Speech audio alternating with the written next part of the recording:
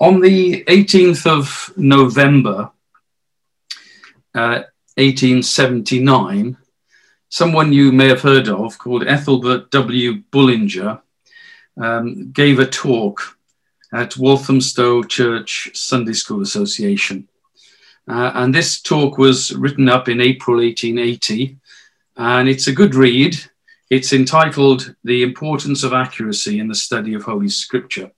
And Bullinger is famous for the Companion Bible, as you probably recognize, and he's a doctor of divinity. And I don't normally make too much of a habit of quoting from them, but here's a very short quote, and I think it kind of sums up some of the things that we've been considering this weekend. And it's very simple, but it's also very profound. He says this: in fact, we may divide people into two great classes with regard to their treatment of the Bible. Number one, those who put the Bible above everything. And number two, those who put something above the Bible. And that's what I think we've been considering this weekend, haven't we? That we are of those, the former class, who put the Bible above everything, or that's what we should do. The thoughts of man, the writings of man, the ideas of science, everything at all that it is outside of the Word of God is subservient to it. The Bible should be above everything. And we make a big mistake, and we upset the Almighty, I think, if we put something above the Bible. So what we're hoping to do this evening is just to base our remarks wholly on the Scriptures and to look at what God has said about issues around marriage and sexual relations, and to just look beyond that to the time when the Lord Jesus Christ will be in the earth again. That will be a very short part of the talk, but it's something that we want to finish on. So what we'd like to do is make a start in John chapter 17. And you probably recognize that quotation, that they all may be one, is taken from John chapter 17. And we'd like to look at a few verses in that chapter. We wonder at the mind of the Lord Jesus Christ. He knew what was ahead of him. He knew that in a very short time, he would be faced with a betrayer and a crowd of people who would come to take him. He knew he was going to be beaten. He knew he was going to form so much injustice and mocking and scourging and cruelty. And yet here he is praying to his heavenly Father. And one of the prime focuses is on others. And in verse 8 he says, "For I have given unto them," these are the disciples, "the words which thou gavest me, and they have received them and have known surely that I came out from thee, and they have believed that thou didst send me." So Jesus is saying that he had given them the words that his Father had given him, that he'd passed them on. And as a result of that, they were convinced that he was the Messiah. He was the one who was to come. He was the one who would sit upon the throne of David. He was the greater son of David. And then in verse 11, still speaking of his disciples, he says, "And now I am no more in the world, but these are in the world. And I come to thee, Holy Father, keep through thine own name those whom thou hast given me, that they may be one as we are." And so that was his desire, wasn't it? That just as he was one with his Father, so the disciples, those who'd shared and continued within all those 3 years in his temptations, that they may be one too. But beyond that, in verse 20, he says, "Neither pray I for these alone, but for them also which shall believe on me through their word, that they all may be one." And so on that same process of the word spoken, that the disciples would, having had the word spoken to them, pass that word then on to others, and that they would become the believers. And ultimately, "But for them also which shall believe on me through their word, that they all may be one, as thou, Father, art in me, and I in thee, that they also may be one in us, that the world may believe that thou hast sent me. And so ultimately the purpose of Almighty God, as expressed here in the Lord Jesus Christ in his prayer to God, was that one day the whole world would recognize the oneness of Christ and his bride. And so that makes us think right back to Genesis chapter 2, which has been quoted already a few times, and to look at marriage as a divine institution. And we needn't go back there because we're so familiar with those words, but you'd probably be fully aware that on day 6, there was the creation of woman, the creation of man, and then the formation of woman. And Adam spoke these words, therefore shall a man leave his father and mother, and shall cleave unto his wife, and they shall be one flesh. And so that idea of oneness that Jesus was praying about was made known way, way back on day 6 at the time of creation. That here was God's purpose declared, that there would be a marriage that would take place. And the Lord Jesus Christ, when faced with questions from the Pharisees, said, for this cause shall a man leave his father and mother, and shall cleave unto his wife, and they twain shall be one flesh. And then he adds, what God hath joined together. And this is a very interesting quotation, isn't it? Because what we find from both Genesis and Matthew, and we put these things together, we get a picture of what marriage really is.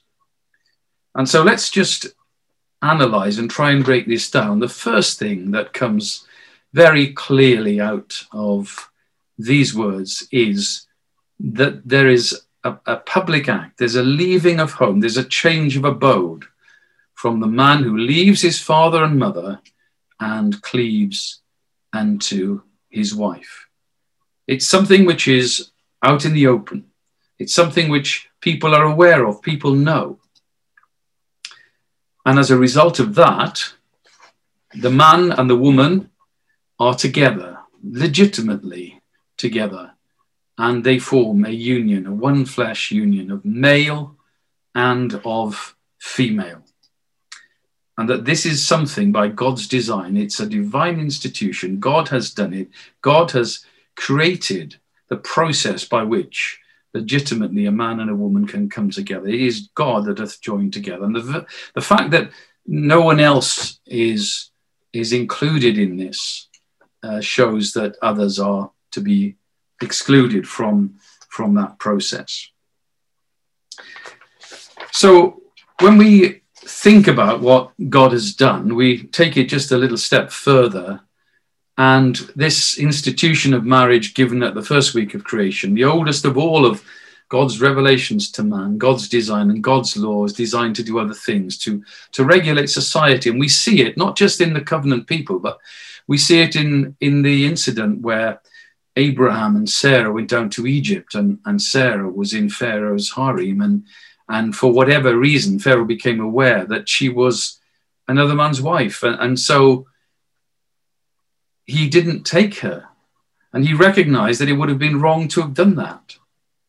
And the same thing applies with the case of Abraham and Sarah again, when they go down in Genesis chapter 20 to the Philistines.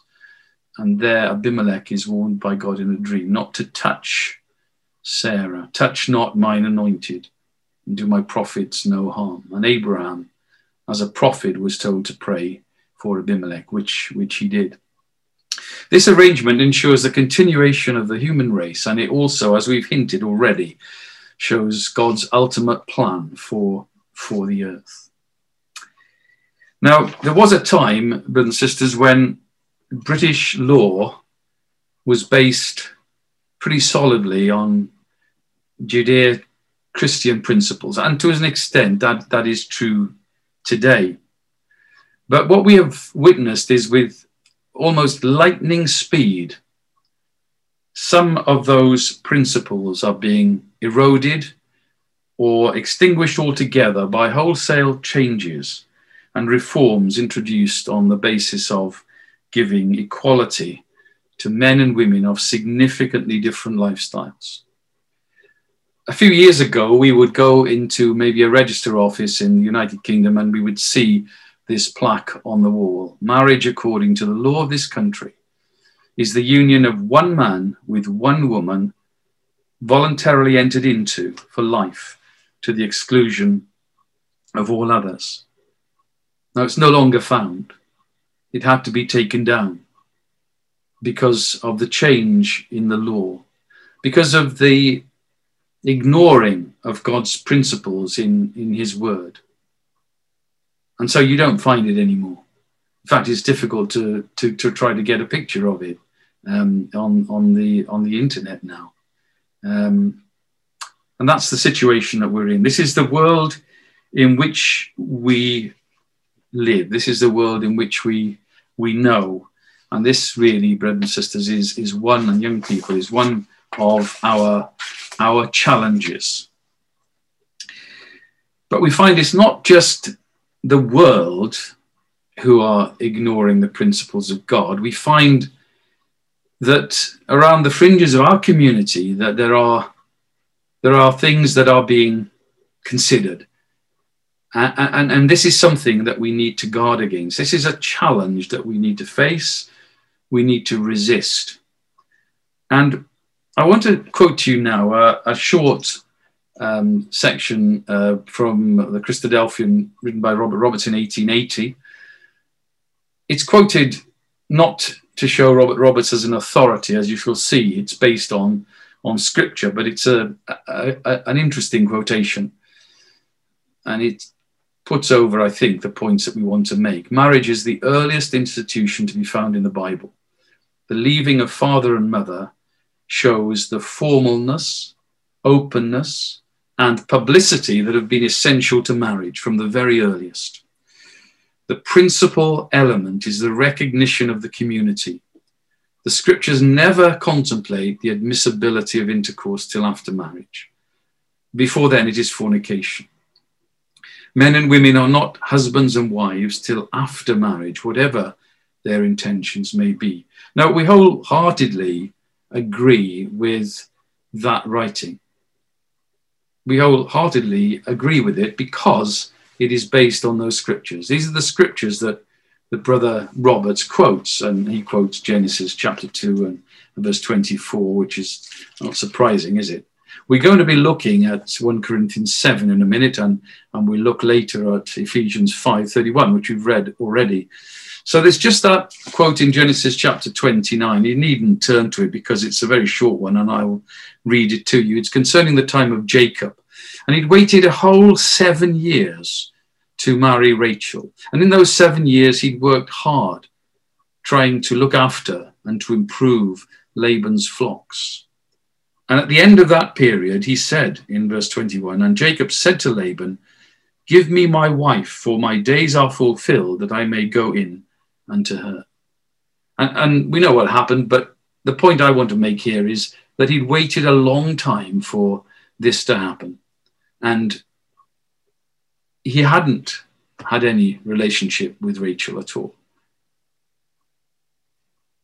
And so we put that idea alongside what we read in Romans chapter 13, which says, let every soul be subject unto the higher powers, for there is no power but of God. The powers that be are ordained of God. Whosoever therefore resisteth the power, resisteth the ordinance of God. And they that resist shall receive to themselves greater damnation. Now this presents us with a temporary challenge, doesn't it? Because men and women, young brothers and young sisters, in a time of difficulty and crisis and restrictions that are placed upon us, find that maybe their plans to get married are having to be put aside. And they have to wait. But what we're finding is that there are seen to be some situations where people look to bypass this arrangement. And it's a worrying trend because we don't know how long this crisis we are in, how long coronavirus is going to affect the world, how many more lockdowns we have to go into. But I put it to you that we can't really ignore those scriptures. We can't ignore what God has said. And we can't ignore the fact that the laws of the land, which in this instance agree entirely with what God has set out in his word, that we should not resist them. The Apostle Paul says, wherefore, therefore, whosoever therefore resisteth the power, resisteth the ordinance of God. And so it is a worrying trend. It is difficult for our young people who are contemplating marriage. But think of Jacob, who had to wait 7 whole years for Rachel. And of course, as you know, he didn't get us to start off with. Let's look now at one of those scriptures that Brother Roberts set out and based his remarks on, and another one, which I think is, if not even more powerful. And the one is in Hebrews chapter 13 and verse 4. It makes it absolutely clear that it is only through the process of marriage, which the writer says is honorable in all and the bed undefiled, by which they can come, a man and a woman can come together. And he says, but whoremongers and adulterers God will judge. And that word whoremongers is the Greek word that I've got there, which is pornos.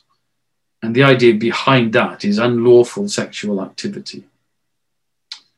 And there it is again, a slightly different form, porneos, translated there in 1 Corinthians 7 and verse 2, which Brother Roberts used. Nevertheless, to avoid fornication, to avoid immorality, let every man have his own wife and every woman have her own husband. This is God's design. This is God's institution.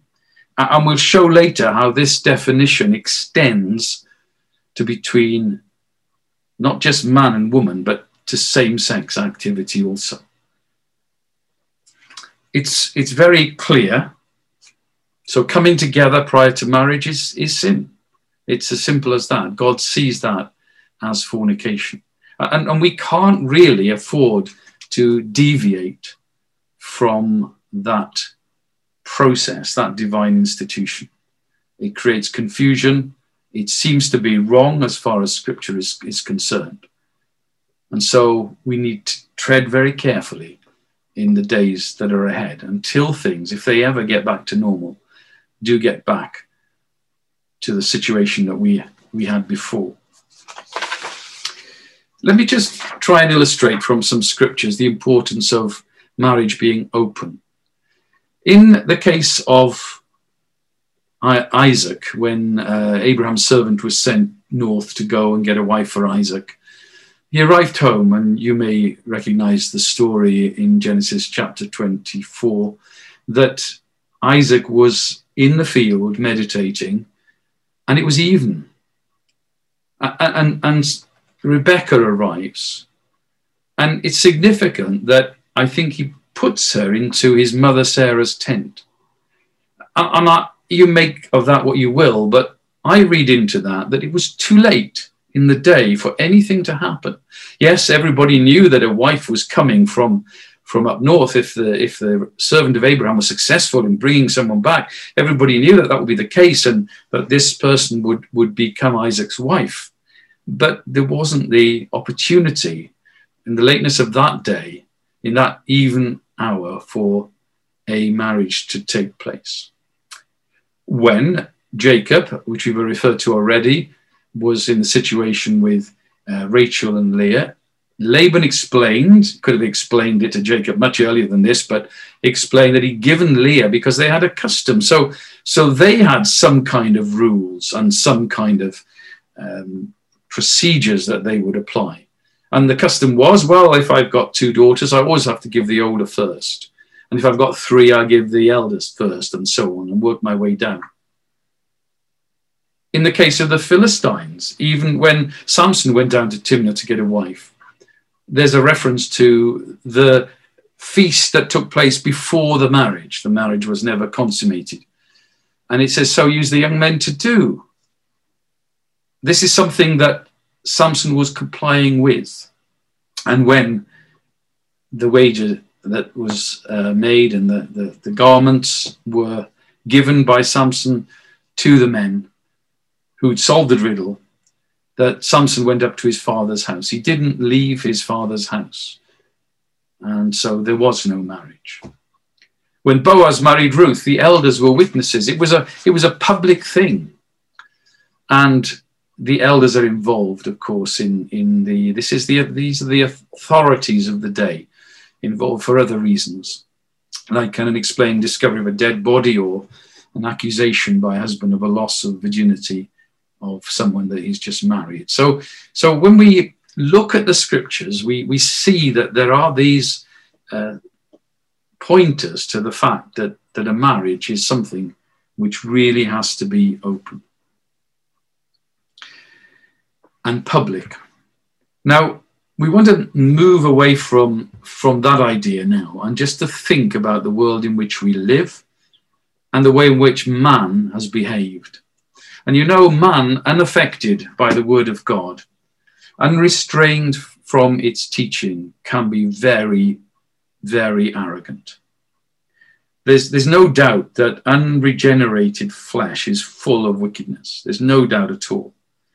And this wickedness is seen in what has happened in recent years in the sin of redefining marriage. It can't be redefined by man because it's something that God has set out. He's the only one that can change that. And he's decided not to change it. Not to change it because he has an eternal purpose. And this eternal purpose is bound up in the marriage. But this is what man has sought to do in many countries of the Western world. It began, of course, with the decriminalization of homosexuality in 1967 and civil partnerships in 2005, but that wasn't good enough. The boundaries needed to be pushed further and further so that in 2014 we had the first same-sex marriages, so-called, in England and Wales. The speed with which this has happened is quite amazing. And I don't think that we as Christadelphians, if we go back maybe 20 years, would have thought that it would come to this. Now, we want to establish what God thinks about homosexual activity to make it very clear. And we have to do this because this is being challenged now. The world is one thing, but this is being challenged within certain small sections of the brotherhood. So we need to be clear about it. If we're going to face the challenge of this in the future, we need to be clear about our scriptures. We need to be absolutely certain about how God views acts outside of marriage. And in particular, as we're moving on to look at between men and men and between women and women. Now, in the law of Moses, there are clear references to these activities which the children of Israel were told not to get involved with. And I would like to just turn to one chapter, and it's in the book of Leviticus in chapter 18. And I'd like to look at one verse. And this one verse is, I think, one of the key verses in Leviticus. It's a book all about holiness, but also it tells us something about what Israel was to face. And so in Leviticus chapter 18, at the beginning of a section of Leviticus where all sorts of abominable practices are going to be mentioned and Israel is going to be warned against performing them, this is what we read in Leviticus 18 and verse 3. After the doings of the land of Egypt wherein ye dwelt, ye shall not do. So they come out from Egypt. They were now in the wilderness. The tabernacle had been made and consecrated. They were now listening to the law. It was the first month in the second year. And it wouldn't be long before they would move on a journey which should have taken just 11 days from Sinai to Kadesh Barnea. But it took an awful lot longer than that. So after the doings of the land of Egypt when he dwelt, he shall not do. And there were all sorts of things happening in Egypt. And they were brought out from that. But they were going to go into a place which was even worse. And how do I know that it was even worse? Well, you have to simply base it on the acts of the Almighty. The land of Egypt was devastated because Pharaoh would not let the children go. He wasted the land of Egypt. Many Egyptians were killed. But they were going to go into a land where there were all sorts of abominable practices taking place, and that these abominable practices would mean that God said, wipe them out, all of them. Don't let anyone survive.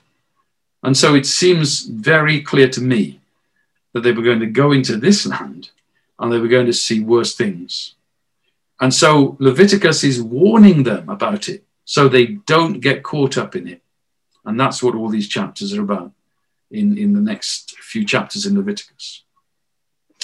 So let's just quickly look at these. In Romans chapter 1, we see what God thinks of it in the writing of Paul to the Romans, where he says in verse 26, for Romans chapter 1 and verse 26, for this cause God gave them up unto vile affections.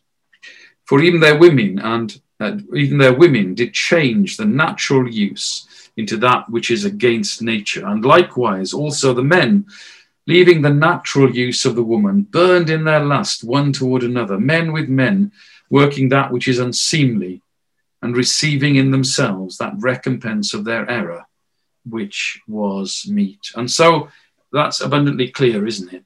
What God views, how God views homosexual acts. And in fact, in verse 29, being filled with all unrighteousness and fornication, that's that word porneia again, which covers all of these things. And we can prove it from Jude. And then we go to Paul's writing to the Corinthians, and in the first letter and chapter 6. And there he says, along with a list of all, a whole list of sins, verse 9, know ye not that the unrighteous shall not inherit the kingdom of God? Be not deceived, neither fornicators. So here we got the word again, nor idolaters, nor adulterers, nor effeminate, nor abusers of themselves with mankind, and so on. The interesting thing is, when we read verse 11, and such were some of you. So although they were in that position, although they were in that level of depravity, God said that they could come out from it. And they did come out from it, many of them. Paul was told that God had given him much people in the city. And so they were washed, they were sanctified, they were justified in the name of the Lord Jesus and by the Spirit of our God. And then again, there's another reference in Timothy, which for time we won't go to, but I'd like to go to the one in Jude, because we're going to spend a few minutes in looking at the case of Sodom and Gomorrah. And this is what Jude does in the 7th verse of his letter. And in that 7th verse, he talks about the judgments that God had brought in the past upon various nations and circumstances. And he says in verse 7, even as Sodom and Gomorrah and the cities about them in like manner, giving themselves over to immorality, fornication, ekporneia is the word, and going after strange flesh, are set forth as an example, suffering the vengeance of eternal fire. So we're left in absolutely no doubt, are we, as to what God thinks about other sorts of activity outside of the marriage arrangement that he set out way back on day 6 of the creation of the heavens and the earth. So let's now just look a little bit more about this sin of Sodom and what happened, because I think this just shows us the enormity of the situation that God faced and acted upon. So here's a timeline. Abraham, age 75, he enters Canaan. At 86, Ishmael is born. He's 100 when Isaac is born, and we suggest about 105 when Isaac is weaned. So what happened? He comes into Canaan. And sometime before Ishmael is born, so within that 11-year period, he's arrived in Canaan. He's gone from Shechem to Bethel. He's with Lot. They've gone down into Egypt, and they've come out from Egypt. And then there's the incident where Lot's herdsman and Abraham's herdsman quarrel, and it's decided that they separate. And then Abraham is given more promises, but in Genesis chapter 15, he's given this promise. So perhaps we could just turn to Genesis chapter 15, because it's really relevant to this judgment that came upon Sodom. And this is what Abraham was told in verse 13 of Genesis chapter 15, that his seed would be a stranger in a land that was not theirs, and they shall evil afflict them 400 years. So there's a 400-year period of affliction which is spoken about. And then in verse 16, linked with that, there is the promise that after going into a land whereby they would become slaves, that nation would be judged. They would come out with great substance. And then in verse 16, it says, in the 4th generation, they shall come hither again. I'm not going to do it now because God says the iniquity of the Amorites is not yet full. So all the nations which are identified in verses 18, 19 and 21, all those nations, there are 10 nations listed there. God considered, yes, they might be wicked, but at the moment, their wickedness has not reached a peak. It has not peaked. It has not reached a crescendo whereby God considers that they should be judged. There's 400 years or more to go before that happens. And Sodom and Gomorrah and Admah and Zeboim were of those nations that are mentioned there. So they would not be ready for judgment for another 400 years or so. But God judged them much, much earlier.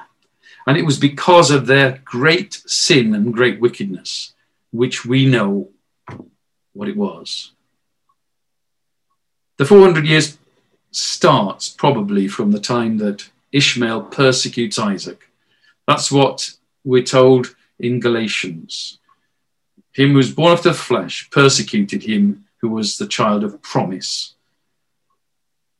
And Ishmael mocked Isaac, and he was told with Hagar to go. Abraham divorced Hagar. So God brought forward the judgment of those places, the cities of the plain, because of their great sin. Now you just wonder what is going to happen in this world when this practice is spreading and spreading and spreading. What is going to happen in the future? Now, when we look at scriptures about the sin of Sodom and Gomorrah, we find all these things. I'm not going to go through those in detail, but you can find out what God says about Sodom. And there they are. They're all there.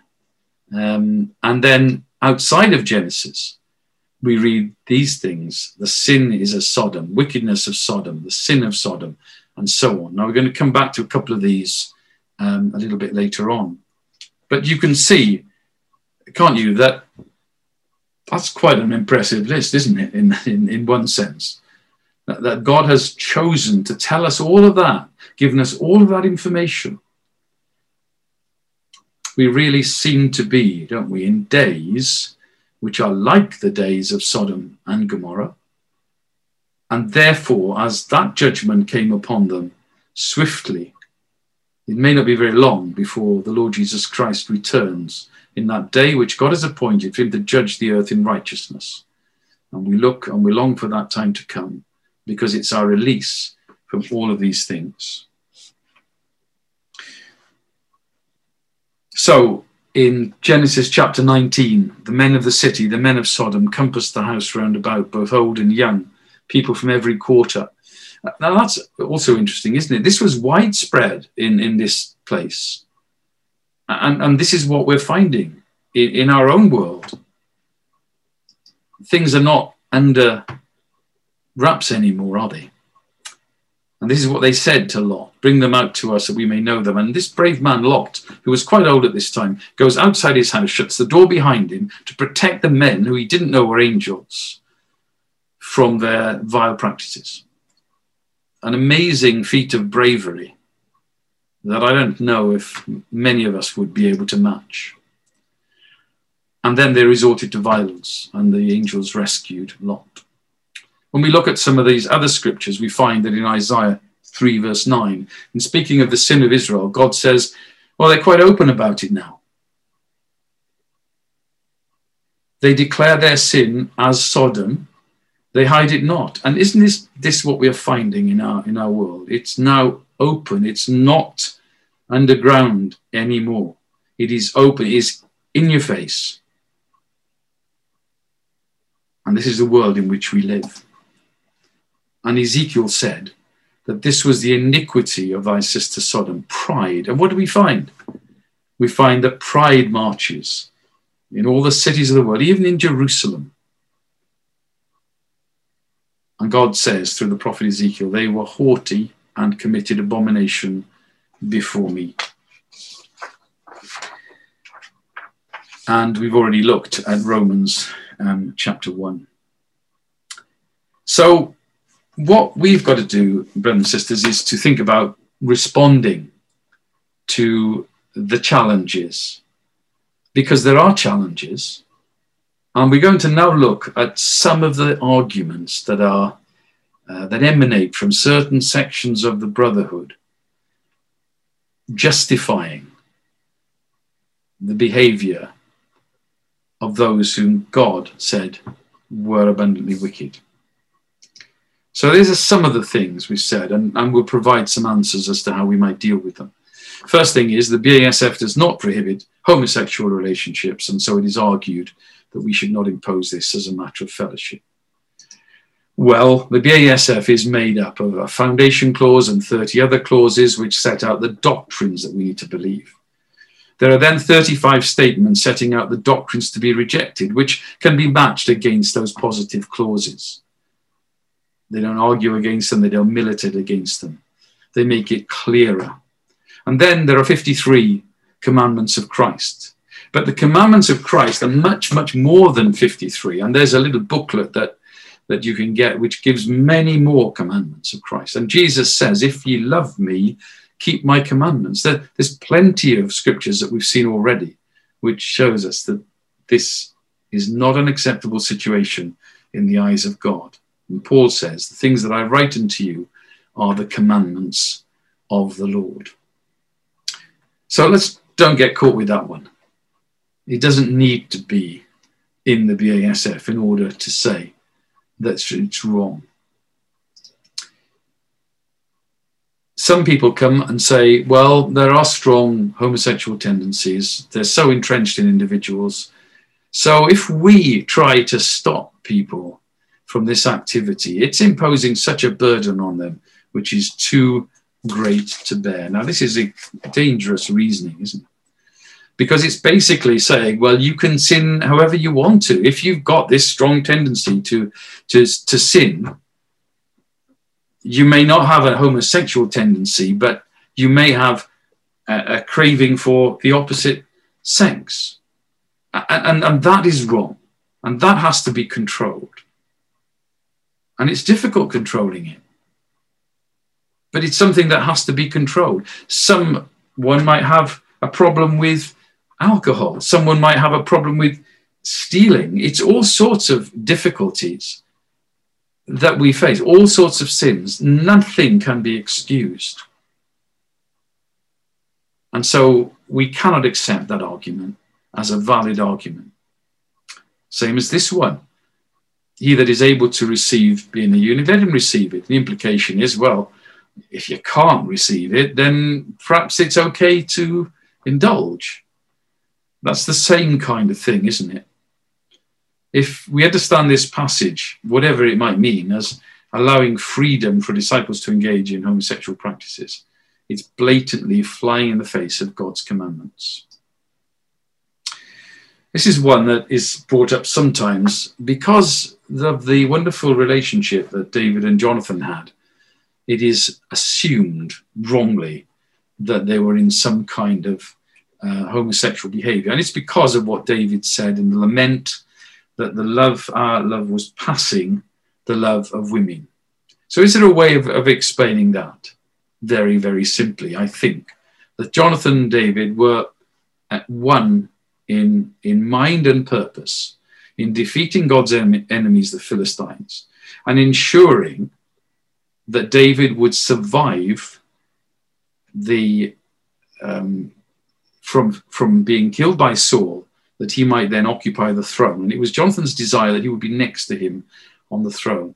And this reference to passing the love of women may well relate to a situation whereby when Michal, David's wife, who loved him and looked after him and pretended he was sick, and then had to face her father and told her father that David had threatened her life. Now that didn't do David any good at all. And she no doubt feared her father greatly. But when when Jonathan had to face his father over his protection of David, he didn't lie. He told his father exactly what he thought. And it may be that this way Jonathan surpassed the love of Michal. People say passages disproving the same-sex acts are connected with idol worship. Therefore, these are not addressing loving, voluntary agreement of two members of the same sex living together. Well, we can't accept that, can we? There are passages that link idolatry and homosexuality and other forms of bad behavior. But it's incorrect to limit the prohibition to this circumstance only. God makes it absolutely clear, and we're going to repeat there what we said about Sodom's judgments being brought forward. Now, this next one has a real context, and the context comes on the next slide.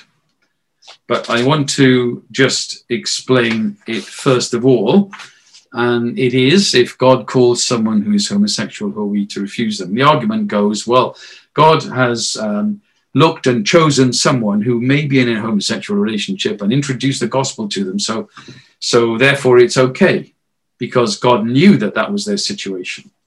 Well, first of all, the answer to this is it's a wrong understanding of calling. Now it's very clear. Let's look at the two in Thessalonians very quickly, because it makes it very clear as to how God calls people. So in the first letter of Paul to the Thessalonians, and at chapter 2 and at verse 12, he exhorts the Thessalonians, Paul exhorts them that you would walk worthy of God who hath called you unto his kingdom and glory. And how did they get called?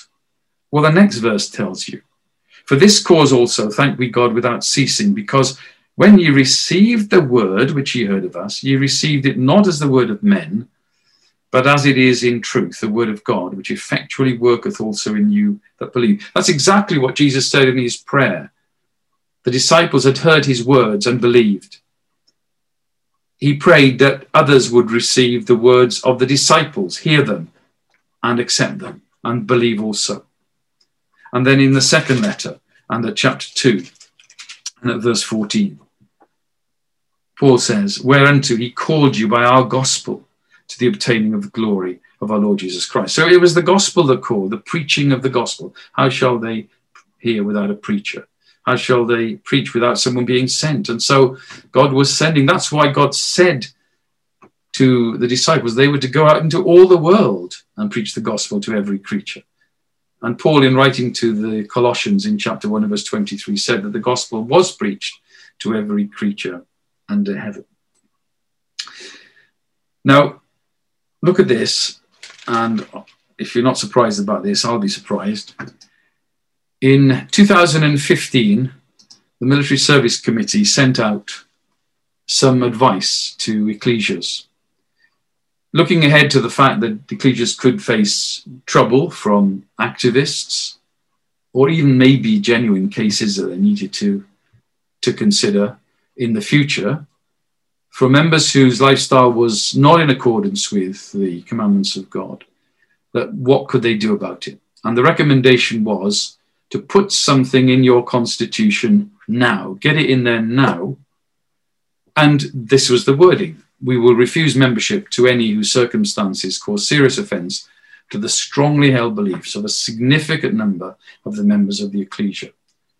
Some people said, well, actually, that's not the reason why I would have it in the Constitution. I'd have a different reason. But this was chosen carefully because it was the wording that would be acceptable when a test in the Equality Act might be brought against an ecclesia. Currently, this statement is within the law. One of the responses received to the sending out of this advice was this: generally speaking, when dealing with very difficult issues, we have had to look at cases on an individual basis. And for this, we need to have full understanding of both the affirmative and the non-affirmative arguments, recognize that we are dealing with people we love whose lives are very different, recognize the fundamental principles of loving our neighbors as ourselves, and prepare ourselves for the day when a same-sex couple, married for many years with 2 or 3 children, seeks to answer the call of grace. And this is why I said that that last situation has a real context. It was from a Christadelphian quotes. That's surprising. That's very surprising to me. And that was sent to us in 2015. So how do we feel, brothers and sisters, about this Western world that we're living in these last days, that allows and promotes in a proud way that which it calls diversity, but what God calls sin? Like Lot, what we should be doing is vexing our righteous souls from day to day with their unlawful deeds. And thankfully, although this situation may get worse, it will eventually be removed from the earth. And it will be removed from the earth because God has this plan. So let's go to our reading now from Ephesians chapter 5. And let's just think a little bit about what God has said here in Ephesians chapter 5 as we start to draw our remarks to a conclusion. And how we're going to look at things which are much more positive. And as we look at these verses, the responsibilities of wives and the responsibilities of husbands, and I always like to highlight here that the responsibility on the husband is greater than the responsibility on the wife, because the husband is representing Christ, and Christ gave his life for his bride. And that's what husbands should be trying to do. And I'm not trying to pretend that any of what I've been saying is easy. It's not easy, but it's what we have to try to do. And so husbands, in verse 25, love your wives, even as Christ also loved the ecclesia and gave himself for it, that he might sanctify and cleanse it with the washing of water by the word. Look at the Leviticus language that's in here.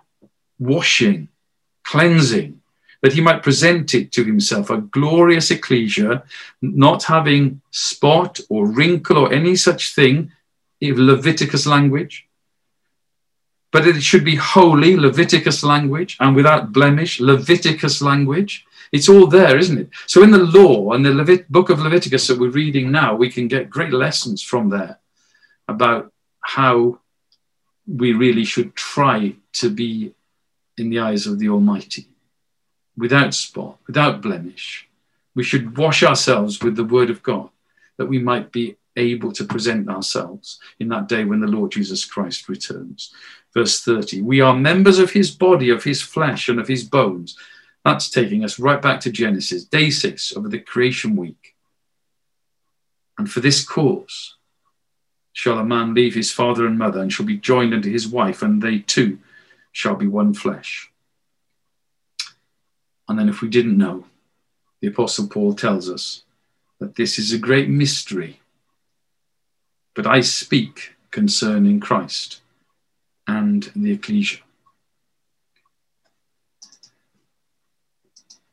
So, brothers and sisters, as we wait however many days we still have to wait until the Lord Jesus Christ returns, as we have to try to work out our salvation with fear and trembling before God, we must be aware of all of these challenges that are for us to contend with. We must be clear about what Scripture says. We must not put anything above it, and everything will be subservient to it. So that we'll get to a state when, in the book of Revelation, the Lord Jesus Christ has returned. The Gogin host has been defeated on the mountains of Israel, and the everlasting gospel is preached. And it will say to all that dwell on the earth, to every nation, kindred and tongue and people, saying with a loud voice, this is the everlasting gospel. This is what people will have to do. Fear God and give glory to him, for the hour of his judgment is come. And they will have to worship him that made heaven and earth and the sea and the fountains of waters. The creator of the heavens and the earth, and the book of Genesis tells us, was completed in 6 days. And on the Sabbath day he rested and was refreshed. And this will usher in the Sabbath now. And it's interesting, isn't it? It's a verse that's been quoted already from Jeremiah chapter 16, but it's that quote where the Gentiles will say, surely our fathers have inherited lies and vanity and things wherein there's no profit. And it's significant that generation will say, it was our fathers that inherited the lies. We followed on, yes, we have, but they brought it up. And it has been around for some time, hasn't it? The idea that there is no creator of the heavens and the earth. Our fathers have inherited lies and vanity in things wherein there is no profit. And so we'll arrive at the time when we hope, my beloved brothers and sisters, we will be part of great rejoicing.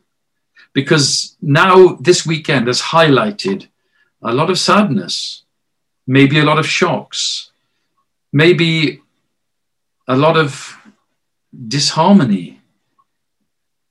But there is a time coming when things will change. And so finally, in the book of Revelation and chapter 19, we read, hallelujah, praise Yahweh, praise Yah, for the Lord God omnipotent reigneth, in Revelation 19 and verse 6. Let us be glad and rejoice and give honor to him, for the marriage of the Lamb is come. Finally, that promise that was made all those years ago in Genesis will now be a real reality in the earth. His wife hath made herself ready, and to her was granted that she should be arrayed in fine linen, clean and white. Fine linen is the righteousness of the saints.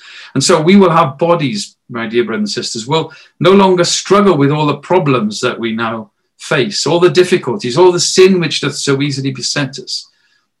That struggle will be put to one side, and we will be free from sin. And you know what? This marriage will be the most public marriage that the world has ever witnessed.